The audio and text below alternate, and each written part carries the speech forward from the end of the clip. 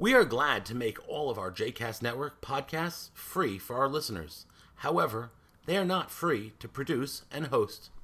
Please consider making a donation to JCast Network to help support our work by visiting jcastnetwork.org/donate. Thanks for your support. You are listening to A Taste of Romemu, a JCast Network podcast. For more information about Romemu, please visit romemu.org. For more information about the other JCast Network podcasts and blogs, please visit jcastnetwork.org. Shabbos, everyone. Good Shabbos. Shabbos, good Shabbos. As far as I can tell, there are some children here, and a couple of them are heading out to all the wonderful things that are happening in our children's programming this morning. Thank you to all of those volunteers like Rabbi Elster, wonderful, and other volunteers. Thank you for your work this morning, helping to support the children and the children's services here. Mika and the rest of the team on their way to the Romemu Center. So long, farewell, with Wiedersehen, goodbye. We hate to see you go, but we must study. Okay, here we go. Oh, ditty. All right, everybody, if you would, and have a Chumash in your possession, one of these beautiful compendium of Jewish wisdom in your Chumash, I want to say, just like, y'all open up your Bible to page 1130, but I'd rather be more like my real roots, which is as a Rebbe. No, would everybody please open up to 1130, the Chumash, the page 1130, chapter 24, verse 14. I'm sure as we begin that each and every one of you is completely knows and has memorized all of the various laws that appear in chapters 22, 23, and 24 of your book of Deuteronomy. I know all of you have been tested. This is all just as a reminder to all of you, in case you might have forgotten what's found in this really amazingly beautiful and complicated and difficult and sometimes terrible piece of Torah. Begins in chapter 22, and we studied this morning in our open book. We studied the part of the Torah that deals with war and somewhat humane practices during war. This parsha is full of things like beautiful Torah, beautiful advice on how, or commandments on how to live a holy life. Things like, I'm just going to find a couple of them for you. All the way back here, a couple of different things. Here's one of the more beautiful moments in the Torah. If you see the ox of your neighbor, we talked about this last night, or his sheep, and they've gone astray, don't ignore it. Pick it up and bring it back to your fellow. If your fellow does not live near you, post it on Facebook. It's right there. Right there. Take a picture, upload it. I mean, honestly, that's the kind of, like, bring it into your house, hold on to it, and then when they realize they've lost something, they're going to come and get it. Torah has that in it. It's called Hashavat Avedah, returning a lost object. And there are, like, through the 2,000 years of Jewish history, there are anecdotes and stories of people. I mean, the Gemara is full of, the Talmud is full of stories of rabbis who, when they were dying and they were writing their tzava, they were writing their, their last will and testament, like, make sure you return this object. I borrowed it. Rav Kook has it in his last will and testament. It's like, I borrowed a couple of books. They're in my library. Here's where they are. I can't live thinking that I have something that belongs to somebody else. Like, honoring that deep structure. Okay, that's one little piece. There are other pieces here about the sanctity of the human body. But here, we're lucky enough that the reading this morning, and for all of you who are here for the first time, this first of 3 callings up to the Torah of those who are in the community here is not for any one person, but for anyone to whom this teaching speaks. We call it the open up. You're free to come, and as we open up the Torah for you to come, it's an open aliyah, open up for you as well. Verse 14, back to page 1130 1130, page 1130, verse 14. Lo ta'asok, lo ta'ashok, sachir ani ve'evion. Don't abuse the wages or the laborer who is poor and destitute. Me'achecha o migercha, asher bi'artzecha b'sha'arecha. How about that? Don't abuse workers who are either citizens of your country or those who are not. They're strangers. This was 2,000 years ago. It's now. It's the tomato workers in Florida. There are workers here in the city. There's the expose 2 years ago on the mostly Asian population of women who work in nail salons. Right? This is not like, oh, nice Bible, old people. No, what? This is now. Biyomo titein scharo, v'lo tavo alav hashemesh, ki anihu. Pay him on time. Pay them on time. Don't let the sun go down on them. Right? Don't let the sun go down on them. They don't know where their next paycheck is coming from. They're living on the wages that they are depending on you, right? They don't have a big savings account. Pay them on time.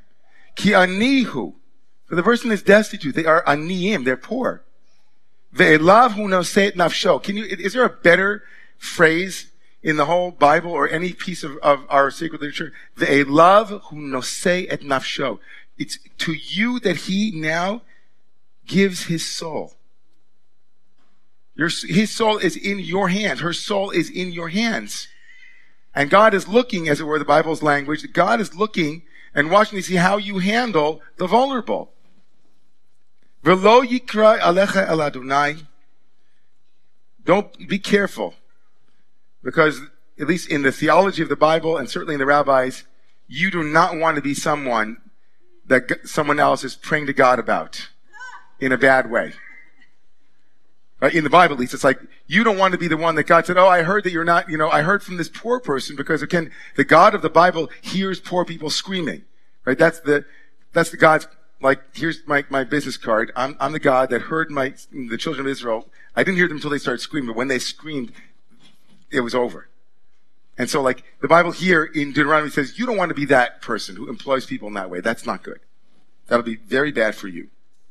You will then incur guilt. So what do we do with this? I mean, obviously, for me and you, this could be, for me, I take this very seriously because I have people who work for me. How many people here have people who work for them?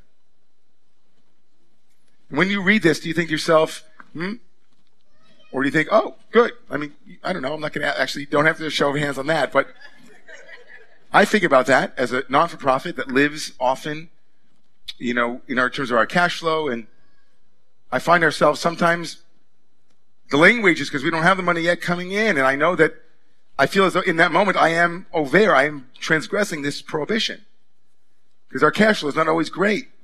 And I know that people live that way. They live, right? They depend. We all depend, right? Pay me. I work my monthly rent out on that, and I don't want, check to balance or that kind of thing. I know that when I read this, I think, not just about myself, but of course, again, I'm not telling who I voted for, but certainly I would never personally want to hire or to put into office any elected official who was famously someone who didn't pay people on time. That to me sends an amazing signal right there. There's something very powerful happening in these psukim, in these verses that speak to power and vulnerability, and how we abuse, and how important it is for us to make sure that we are connected with those who are dependent on us, and what we do with that dependency. How about somebody here reading this not on its literal level, because we could stay there and that could be it, but how about taking it for a moment into the allegorical or some other place? In what way are we being told by the Torah to give something on time because somebody is depending on its timing, and if you don't, they're bereft. let's say, out of the employee-employer dynamic. Yaitan. Speak up, because... Right, so it doesn't necessarily mean, we wouldn't want to narrow it, we want to expand it. It's not just someone who literally, right, if it's not paid on time, something might happen, but more broadly, right, anyone for whom who aren't being paid on time, it interrupts their life, right? There's a responsibility here. We could get stuck for a moment on, is your responsibility because they might become poor from it? Or is it your responsibility to pay somebody on time because you made a promise and you keep your promises? Those are two separate things to some degree, but maybe they're here clearly together. But I want to go beyond money, because this is a very clear indication of a power dynamic based upon money. Where are other dynamics where someone is depending on something and you don't get it to them on time, and the Torah might be also saying, pay on time? Yes, Rabbi.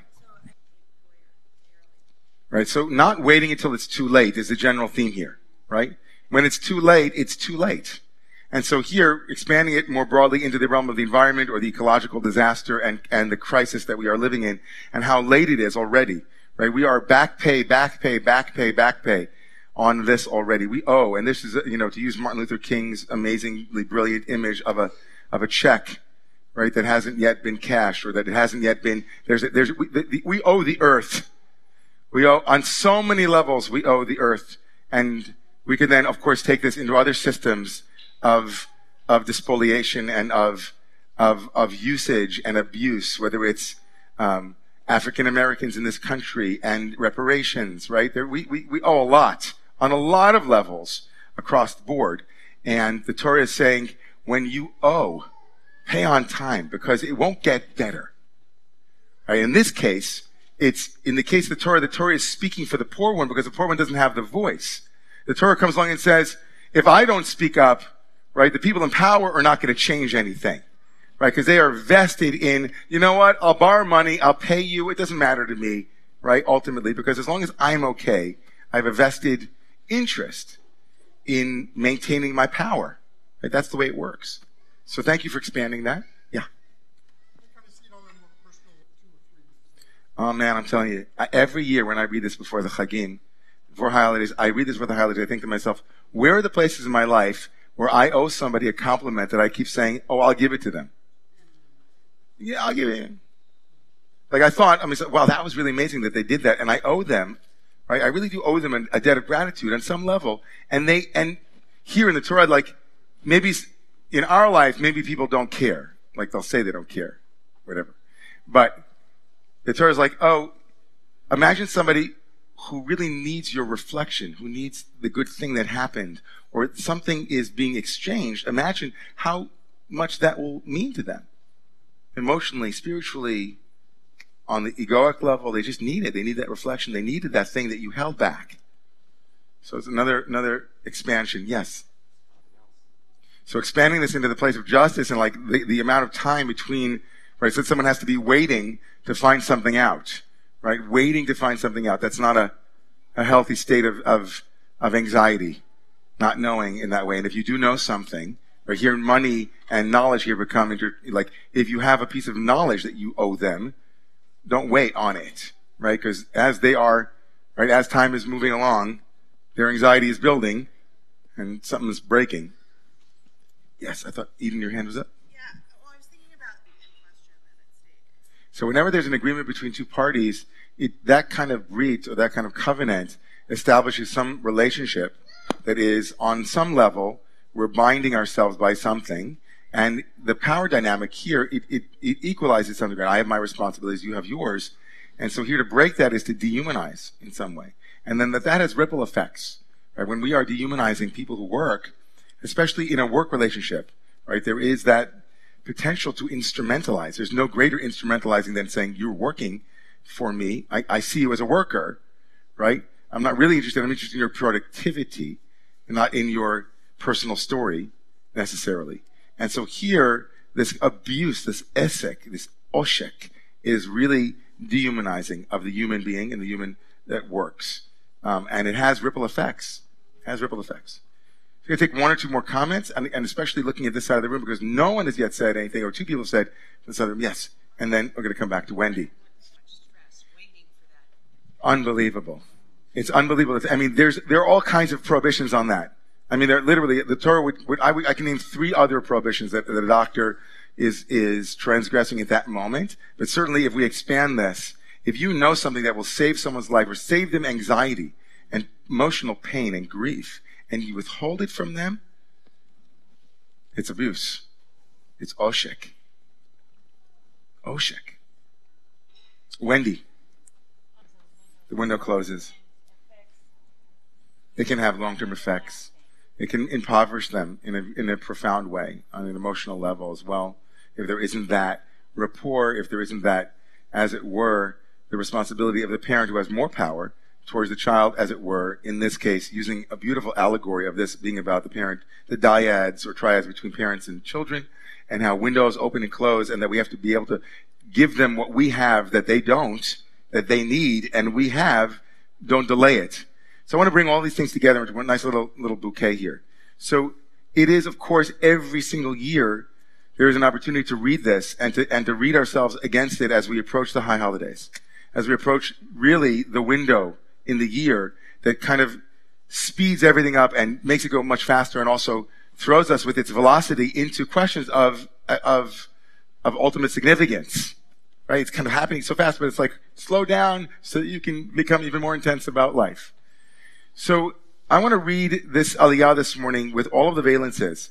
And the first opening up and calling up will be for those of us who have employees that on the literal level here are making a commitment inwardly to really understand the dynamics of our own businesses and to really, really understand the impact of decisions that we have to ensure that the employees are paid with absolute precision.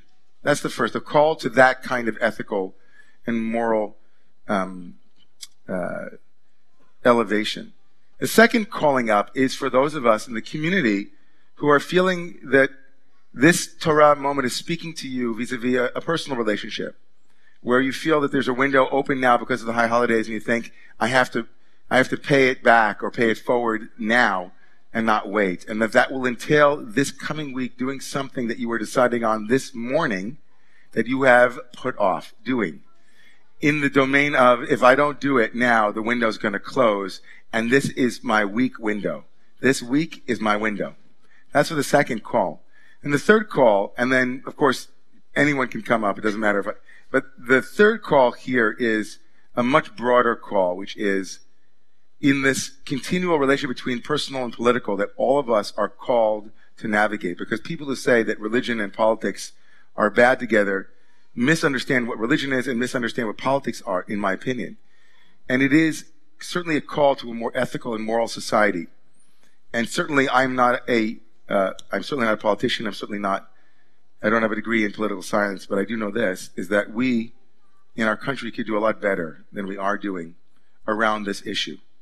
Right? And there are a lot of things that have to be named and spoken to, and then actions that have to be taken in order to make it sure that there's a living wage for people who work, make sure that the playing field is more level, and that human beings, we put the human back in the workforce, that humans are there with real human needs. So I wanted to call that third one as a general, like, oh my God, the Torah is speaking so much to our generation right now. And if you feel that call to come forward for any of that, or for your own reasons that only you alone know, please come up to stand with Torah this morning for this morning's open Aliyah, open up.